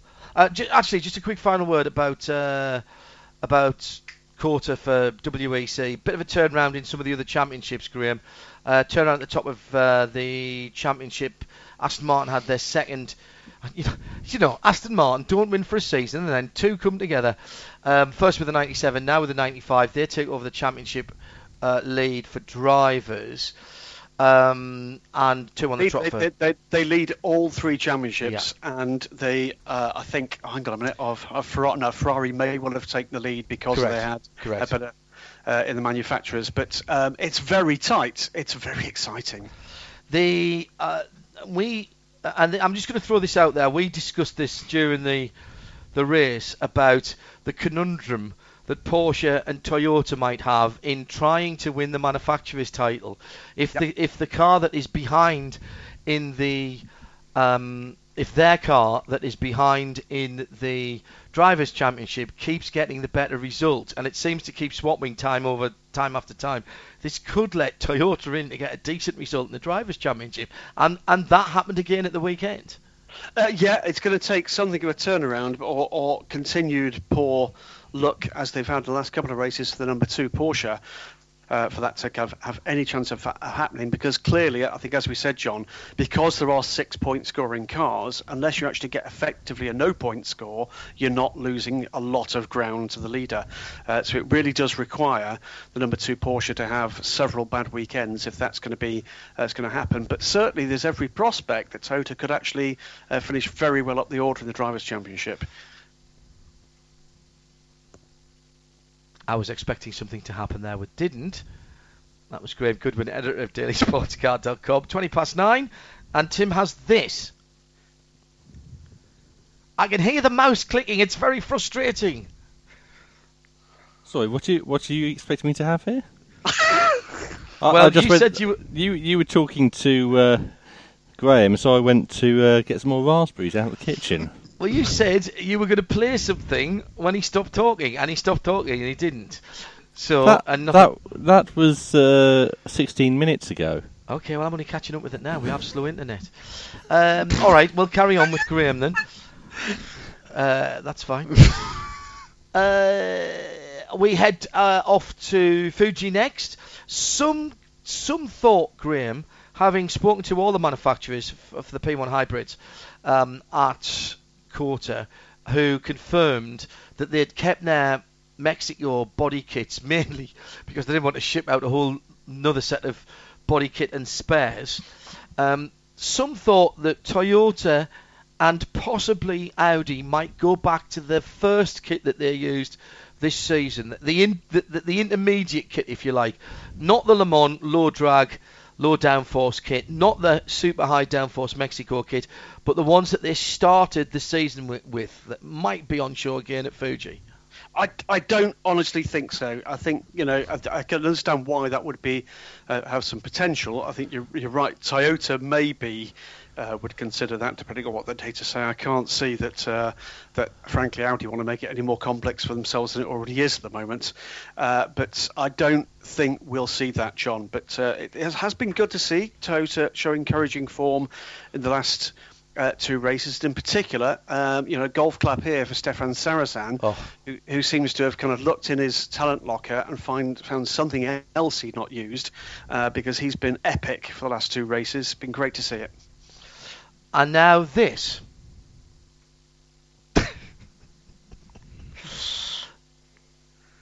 Or not, maybe. Okay. Let's do some British GT then, Graham. Yep. Changing the regulations for 2017. Well, slightly forced on them, I think. There's been a lot of chatter in the background from teams and from drivers that GT3 and the British GT Championship might be in some bother next year in terms of numbers. The pressure from other series, obviously Blancpain Endurance Series being one, but the European Le Mans Series, the Michelin GT3 Le Mans Cup, which, this is not me making my mind up. These are drivers and teams that are offering the opinion, saying offer better bang for the available buck. And when you've got GT3 cars costing as much as they do to buy and to run, actually track time is extremely important. So they've come up with a raft of changes to the regulations which focus on basically trying to re-secure, if you like, the gentleman driver aspect. They've come up, though, John, with concentration on something I really quite like, and I think this is a concept. We talked about this before in a different kind of championship context, but it's a silver AM as opposed to a silver pro. And as time moves forward, I feel this is a concept that probably we need to be thinking about very seriously elsewhere too. I had a conversation today, Graham, with somebody involved in the British GT Championship, in GT3 and GT4, and had a chat about this. And what we basically came to the conclusion is that the 4-class system is fine for World Championship, European Championship, regional championships. However, for National Championship, it doesn't really work, because ultimately you count the platinum drivers out anyway. They're not allowed in for most of those championships. So effectively then you've only got gold, silver and bronze. And the problem in the past with the British Championship, and let's not forget a couple of 3 years ago we had Benji on here, who I thought was sparkling when he came on to explain why they weren't going to let the Nissan GT Academy boys come through, despite the fact that, in point of fact, if you graded them on the FIA system, they would have all been bronze drivers, but they weren't going to allow them in because they saw them as quote-unquote career drivers. And this is the issue, isn't it, with a national championship, where guys are coming through or transferring from other parts of motorsport where they've had an early career. If you look at the criteria on which Le Mans or the ELMS is decided, they would be bronze or silver drivers. But quite clearly, at the level that we're talking about of national competition, that's not appropriate. It's tricky, isn't it? It's tricky because what you want to see is a healthy national scene. But while that's happening, and at the moment it's struggling, you've got just a heck of a lot of other choice. Now, that does mean that, of course, if you're sensible and if you've got the time available, you're going to go and find where you think you're either going to get the most time in the car or the better level of competition. And it's fair to say that certainly there's a few alarm bells been ringing towards the end of this season with two factors. Number one is the burgeoning GT3 scene, and I don't mean that in terms of just the numbers of cars they're running, but the number of places you can run them. And the second factor, and it's becoming a major factor, is LMP3. And the reason LMP3 is a major factor is because the car as a whole, if you look at, for instance, the most popular of the GT3 cars out there, which is the Ferrari, the new Ferrari is 3 times the cost of a GT3 car, of an LMP3 car. Whilst at the moment there isn't the level of choice as to places you can race a P3 car, it's beginning to pick up. There is a British Championship, which will see a preview race at Snetterton in the second weekend of October. I think they're going to have somewhere into double figures for P3 and CN cars for that preview race. V2V, there's several championships on continental Europe where you can race those cars, plus the LMS, plus the Asian Le Mans Series, and we shouldn't forget their very excellent count for the full season entry, 31 cars for the 2016-17 series. Outstanding. The majority of which are LMP3 cars, of course. There's about 10 of them are LMP3s, 4 P2s, and a very good GT entry, very varied, very high quality. Grim, you talk about that. The numbers you're talking for a British GT Championship over, and they've fiddled around with the rounds a couple of times in the last few years. But it's a reasonably sized championship. It's a good mix of shorter and longer races now. So 2 drivers for a GT3 car, 175,000 apiece.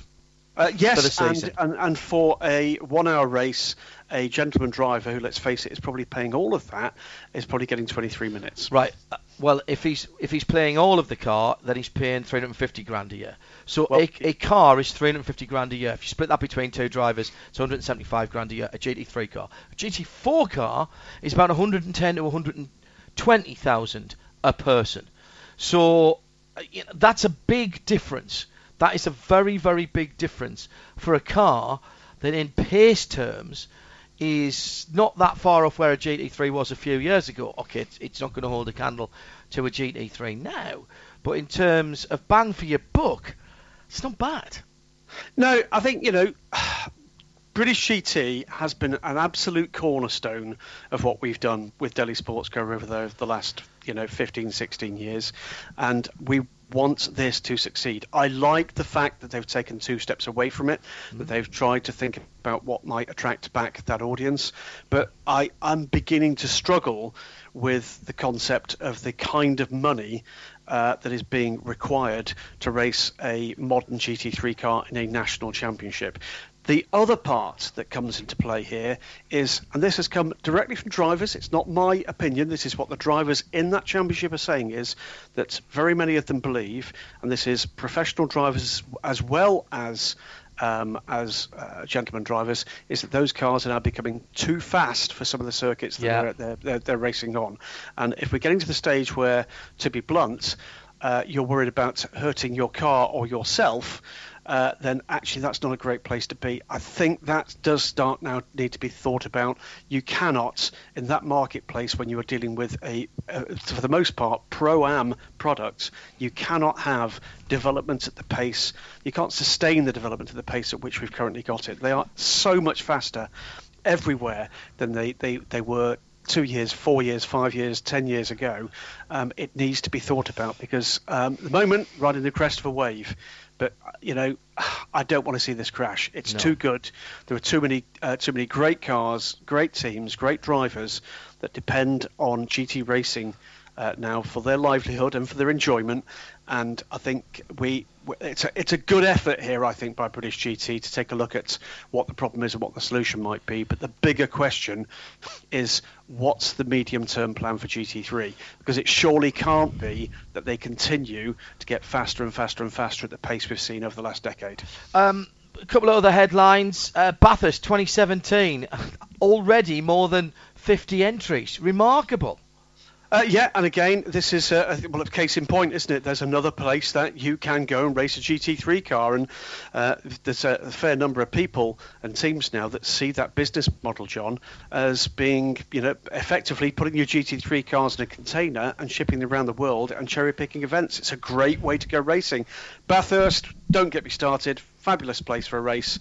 GT3 cars, as quick as anything ever has been around there, and quicker than just about anything else.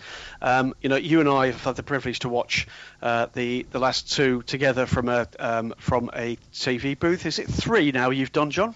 4. How many have you done? I've done 2. I think I've done 1. 2. I think I've done 4 now. Yeah, but it's a great stage for those cars. They are, I think, at the very edge of being raceable there in real terms, in safe terms. And again, to be honest with you, case in point, those cars get very much quicker, and Bathurst becomes a less appropriate place for them to go. But that doesn't get away from the fact what you've got, I think, is going to be one of the most high quality and varied entries they've ever had for the 12 hour. Graham Goodwin, editor of dailysportscar.com. We'll have this fella on next. Good evening, Marshall. Good evening, Marshall. Hey. Linked up with racist Marshall Pruitt, but before then, we'll say good night to Graham, and Tim has a couple of tweets. What do you want to Rotation says, is the British Rally Championship still going? Yes, it is. Yes, it is, yeah. I think they have 1 round left, but it has already been decided. I think he meant, is it still actually... does it still live on in the way that the British Formula 3 Championship doesn't? British Formula 3 is back this year.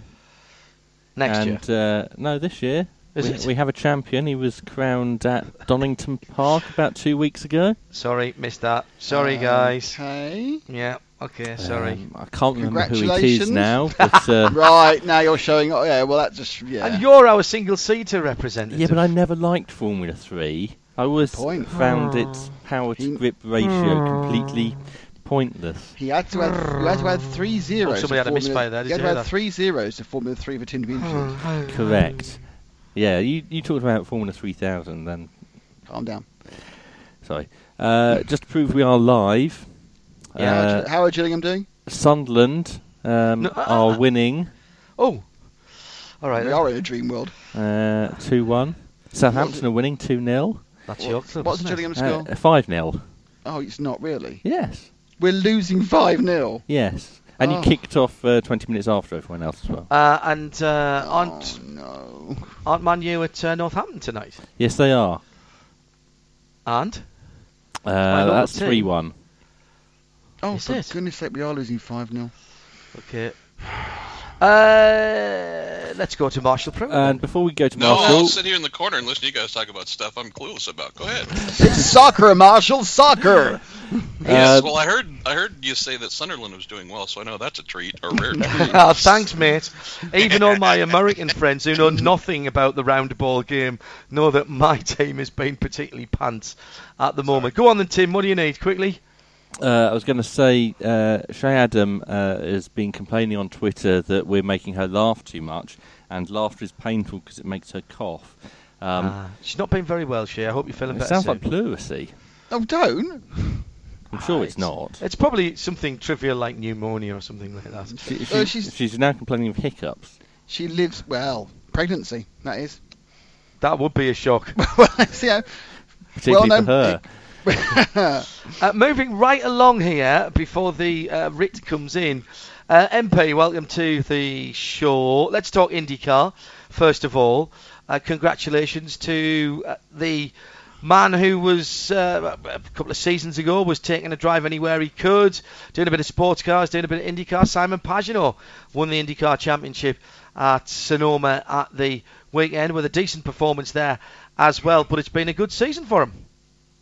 He has. Congratulations to the 2010 American Le Mans Series LMP champion. This is the first time I can recall, at least while I've been alive, where a sports car champion went on to win his first IndyCar championship. It's often the other way around. Correct. Now, I'm not saying back in the day of the Gurneys and Andretti's and Unsers that they didn't move around and maybe win a championship in sports cars and then add one in Indy cars. But at least in recent times, it's usually the other way around.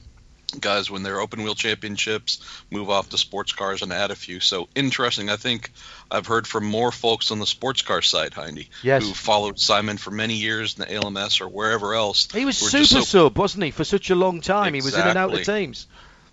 Exactly. Just pleased to see, I guess you could almost say, one of our own, someone who toiled away in sports cars for many years after his one season in Champ Car did not lead to a call-up to continue when the IndyCar Series and Champ Car merged, also known as IndyCar bought Champ Car, at the beginning of 2008. So just nice to see someone who was relegated to, something below America's top tier category, go away, improve himself, come back, and reach the lofty status of not only IndyCar champion, but a guy who just plain and simply beat everyone.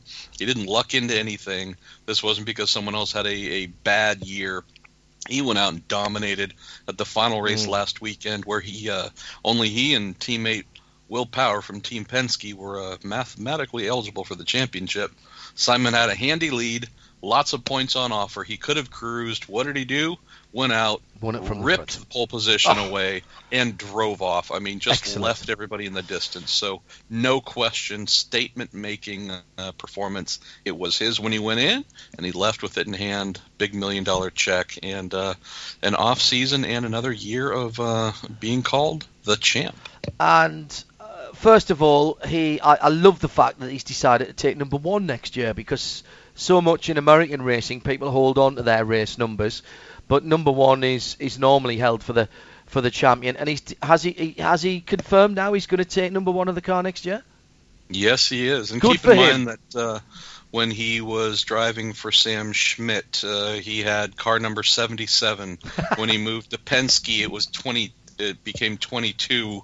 I'm forgetting what his number was at Highcroft, or even before that at DeFerrin. But he's not someone who, you can say he's not a Villeneuve-esque guy who we associate with one number or Senna as well. But yeah, look, the guy goes out and wins. Slap whatever number you want on the car. Doesn't really matter. The fact that he's taking number one, I appreciate that, like you, Hindy. Look, you got it. It's your first. In this series. Hey, mate, flaunt it. Damn right. Show it. Yeah. That's right. A popular winner, though, Marshall. There's a lot of big egos. There's a lot of big drivers in IndyCar. Simon probably wasn't one of the massive favourites at the start of the year. You and I talked about him in our IndyCar preview that, he certainly had a chance. But, he's not... To the great American public, even perhaps to the American motor racing public, he's a guy who's done a bit of sports car racing in one series of Champ Car. He's not an Andretti. He's not even a Graham Rahal. He's not one of those big names that people would go directly to, and yet it seems to have been a popular win. Talent being rewarded, Hindy, and perseverance. Great. In a kind of more of a personal reflection and opinion piece that'll be out tomorrow on Racer. I've always appreciated Simon, and he and I have had a pretty close relationship for quite a while, and I think that's because I've always appreciated the throwback approach that he brings to what he does. I mean, if you think about it, Hindy, this is someone who ticks every box of what I think a modern racing fan would appreciate. Indy cars, sports cars and prototypes, sports cars and GTs, tin tops, rallying, hill climb. He's done the 25 Hours of Thunder Hill in a little, 9 horsepower Honda Fit or whatever it was. If you give him a steering wheel and half a chance, he will show up and just absolutely enjoy the heck out of it. And yes, we know that there are some other drivers that will happily jump into a sports car on rare occasion or do a little bit of the all-rounder routine. Simon's one of those guys who truly lives to drive, and I think would absolutely fit back in the romantic 50s and 60s, where our heroes jumped from Can-Am car to Trans Am to NASCAR, Formula One, whatever it was. He's definitely fits that model. And how's this? We just, had it confirmed again today. Maybe not a surprise, but where's the brand new IndyCar champ going to be? Not this weekend, but the following. He'll be at Road Atlanta, driving a Corvette DP. Why? Because he loves it. Because he can. So to me, the spirit of Simon Pagenaud, I think, is what might resonate with folks who, to your point, not an Unser, not an Andretti. His last name doesn't carry the kind of cachet that others do, but this guy's a racer at heart, and in theory, that's what we all aspire to be. And I'm so happy for him. I really am. When you say it couldn't happen to a nicer bloke, there's plenty of nice blokes in our sport who don't always get the results that they deserve, and SP is certainly among them. And fantastic. I was so pleased when I saw that result. Watched a bit of the race today on replay, and man, he bossed a decent run from Graham Rahal again, but really that was everybody else was an also ran in the story, and I just thought it was lovely the way he took it on the last race the way he did, and hopefully he'll get a decent result at Petit Le Mans as well. And do you know what? He'll throw himself just as heavily and just as professionally and put just as much into that as he would have if he'd needed to win Sonoma to have any chance of winning the championship, won't he? And that's what I like about him. And we don't want to jinx him, but keep in mind he just withstood all the pressure to earn his first IndyCar championship, and now he'll strap into the number 31 Action Express Racing Corvette DP, championship leaders in prototype. Correct. Now, granted, while the teams won championships, just as Team Penske has, his IndyCar team, he certainly seems to be a perfect candidate to withstand whatever pressure there might be to help Dane Cameron and Eric Curran win their first championship in IMSA. So, again, but you look at not only, and I know we're kind of bridging IndyCar and IMSA a little bit, but if you look at the IndyCar season that just ended and the IMSA finale that's coming up here, Hindy, we are going to have another wonderful inclusion of the Pagenaud's, the Ryan Hunter Rays, there's going to be quite a few IndyCar drivers coming into play for the season finale. So for me, it's just really one of those, a lot like how it started off at the Rolex 24 Daytona All-Star event. You know, all the stars and heroes come out, and I think fitting way for us to close the season at Road Atlanta. And if we can just have a dance competition on Saturday night, that would be everything that we need. Yeah. IMSA heads towards that off the back of Kota. And I thought another sparkling weekend for IMSA for the Continental tyres. We had both the Lamborghini and the Porsche series in support, and Porsche doing a race into the twilight, into the full dark on Friday night with the GT3 Cup Challenge by Yokohama. I thought that was a great event. Excitement ramping up towards the end of the season. All the championships still pretty much up for grabs, and an interesting time because we're starting to see things coming together. ESM confirming the long-held belief that they would be back in IMSA for 2017. We know that they're going to have new sponsors on their WEC car, or one of their cars, for the rest of the season. We presume that is being that program has been wound down to concentrate on a DPI program, which is an interesting one because this is sort of not, I don't think, what IMSA expected from manufacturer interest, because this is not a Nissan Works program as we presume the Cadillac and the Mazda one will be, but it's sort of a half and half privateer work supported type deal, it would seem to me. And I love the realization of that, Hindy, because I'm not complaining. I just think I don't think it quite fits the model that everybody was expecting. I don't think IMSA will be disappointed about it. I just think it shows, to coin an old phrase, there's more than one way to skin a rabbit. Well, and that's what I love about it, is I think I guess myself and a few of us, had been of the mindset that there were two options. You get a DPI, full manufacturer DPI, or you buy a spec WEC P2 car with a Gibson V8. Correct. One or the other.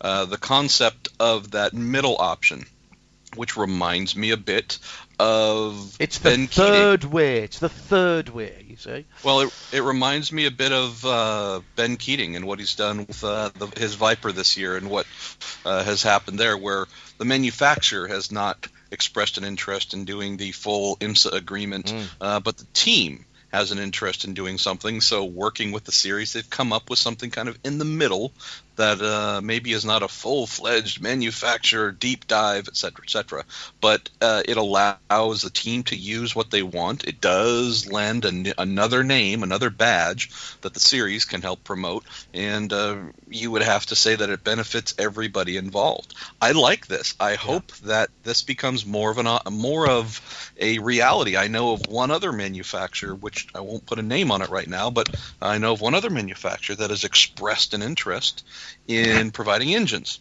Yeah. Hasn't expressed an interest in doing a body.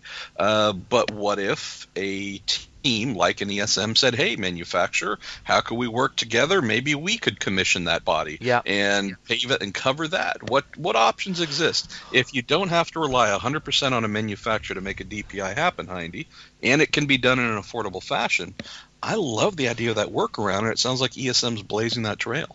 What happens then in terms of championship points? Because quite clearly to me, Nissan aren't going to fork out the $500,000, I don't know what the number is, to Redchester as a manufacturer for points. So how's that going to work during the season? What do we call the car? Do we call it just an ESM? Do we call it an ESM Nissan? It's not going to get championship points for the manufacturer because they simply aren't going to put that money in, are they? Who knows? I wouldn't count that out. I've heard some rumors and rumblings that Nissan could actually dive in for that manufacturer agreement. Again, it's not as if I have the contract sitting in front of me, Hindy, with everyone's. But that wasn't mentioned, was it, in the press release? It was sort of not fudged. That would be unfair, but it was noticeable by its absence, shall I say? That's a very polite way of putting it. Yeah, that the first press release we saw left more questions than answers, or probably.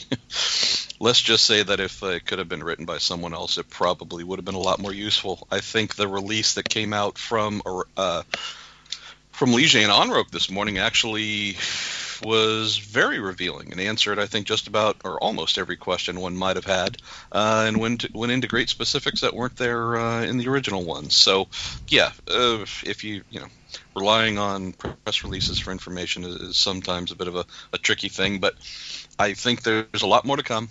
There are some other aspects to this program that could develop. Spoke with Ed Brown on Thursday about this program, and he said that there could be another element to be announced, and that was not included in anything that we've seen either from the team or from the Onroke folks. So if that means it fell through, not sure. If that could mean that it's still coming, also a possibility, something to chase. So here's what we know. A valuable team that will greatly enrich the series and the class are coming back. I'm glad that they are. IMSA needs it, truly needs those numbers, because for some of what we're hearing about a couple of the other potential 2017 prototype entries, Ben Keating, for example, has had a lot of fun in telling people he's ready to confirm the lack of confirmation of his plans. Could we see the P2 he's going to have appear at the 24 Hours of Le Mans only? It's one of the things that made the rounds at COTA last weekend, so we know that we've been hoping to see that we would have Ben's car in IMSA for lots of races, if not the whole season, but don't know if that will happen. Peter Barron spoke with him, said he hasn't had anyone bite on a program yet. We've heard that, is that car actually arriving? We hope that it does, but I'm just getting at the point that we want to see factory DPIs and privateers and this kind of middle option that we've come across with ESM and Nissan. We want to see all these things so that IMSA can kick off its new formula in 2017 with health and vitality on the grid. But if you start to look at that Keating car maybe not being around much, not sure if the Barron thing's going to happen. Hey, 2 factory cars or factory-related cars from ESM, that could be a bit of a game changer in terms of public perception. So last thing to mention on this, Hindy, with Cadillac coming in, Mazda coming in, and this Nissan ESM program, all of a sudden we have, in theory, 3 DPIs at Daytona. I think that actually sends a very good message to any other manufacturers that have been on the fence, wanting to see what it looks like, which should lead to nothing but positivity for IMSA towards the end of next season into 2018. The 3 different manufacturers, yes, not just 3 DPIs, at least a couple of cars each from those, and probably more from Cadillac. What's interesting to me about this announcement is the use of a GT3 engine. It's the V6 that's in the Nismo GTR. It's a proven unit. It's a unit that is relatively easy for people to get their hands on. Does this then open the door to what we've been saying for a while, Marshall, and saying basically to any manufacturer who's got a GT3 car with a decent engine, Mercedes-Benz, come on and play. It costs about $700,000 to $800,000 to wind tunnel test and develop a set of bodywork, which is not a huge amount of money. You don't have to commit a lot of money, but we'd like to put your badge in our car because we'd like to use your engine. Because let's not forget, that car, the ESM, can't have the Nissan engine unless it has a bespoke body kit. It can't just throw that into the standard LMP2 car. So there's got to be a Nissan-alike body kit that takes some styling cues from a road car. But I like the idea of using the GT3, and surely that opens doors up to other people.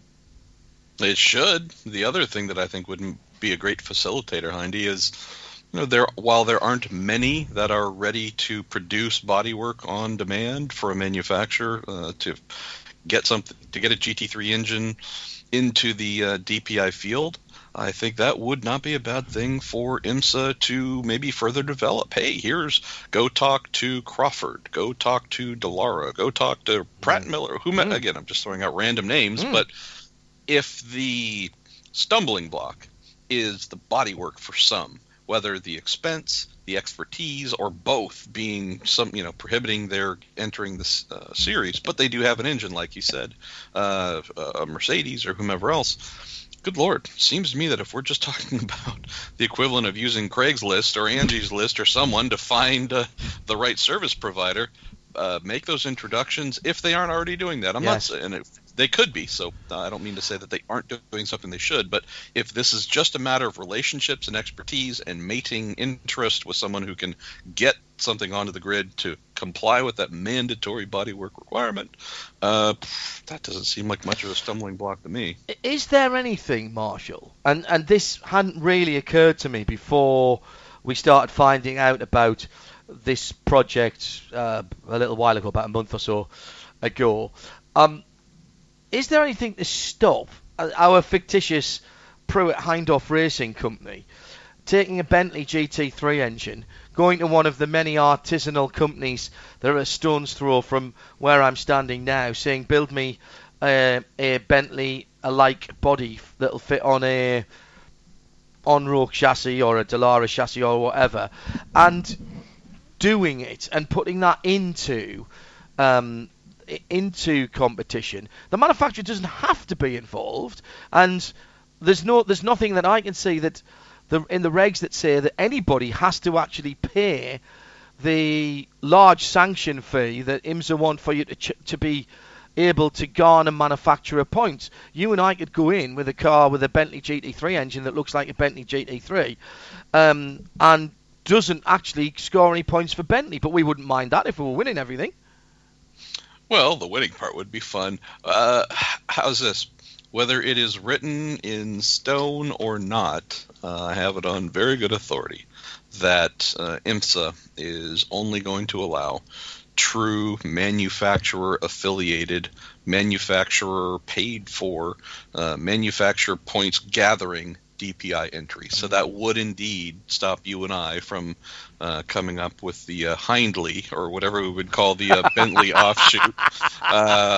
That would indeed stop us from doing that. Now, but again, would that stop us from trying to talk to our friends at Bentley and saying, hey guys, so Brian, what if we were to do something, and would you shoot it down or allow us to co-opt your name? Now granted, with the Bentley, with that kind of name, I'm sure they would say no, but could we go to a Hyundai or Kia or someone that isn't known, for its that does not have the same lineage? Maybe. Well, we've got a situation in GT3 where we've got a Callaway GT3 Corvette that isn't, strictly speaking, it hasn't been blessed by the factory. It's been allowed to continue under certain circumstances, one of which is it's not sold or run in the States, which is something that actually nobody can actually guarantee, because if I went and bought one and ran it for half a season in in Blancpain and then decided I want to go and do Daytona or Sebring, there's nothing to stop me doing that.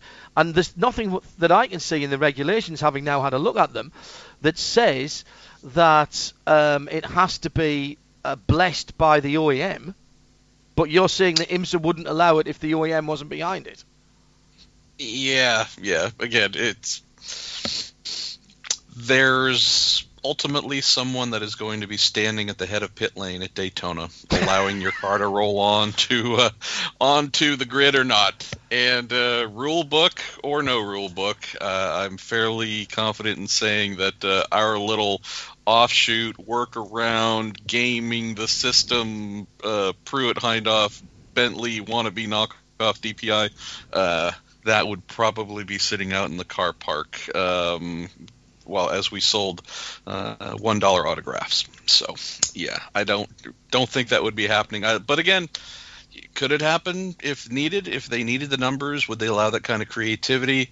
I mean, look, man, let's be really, really basic with this. Sports car racing is supposed to be about creativity, cool ideas, different ideas, fitting things into sharply defined boxes. At least for me, maybe it's because I grew up in the 70s and 80s where boxes had lots of holes and porous and were not really, truly much of a concern. Complying with 8,000 pages of rules to put a sports car on track, that isn't why most of us get into the sport, either from a job standpoint or just from following it as a fan. So I know that's a little bit of a soapbox rant that means nothing, but if there's the ability for folks to do something that's quasi-works, that maybe at least isn't shot down by a factory if we're slapping a badge on something, I like the idea of it. I want creativity. I want diversity.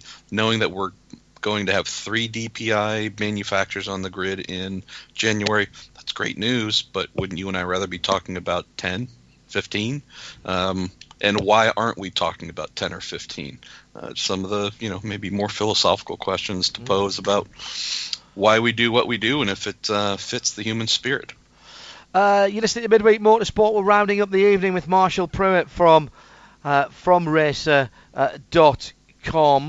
I thought it was a sparkling weekend. A couple of championships that are pretty much wrapped up. Is that the guys... Have you fully rehydrated yet? That's the other question too. Honestly, it was pretty easy for me. I just had to run between 2 different booths.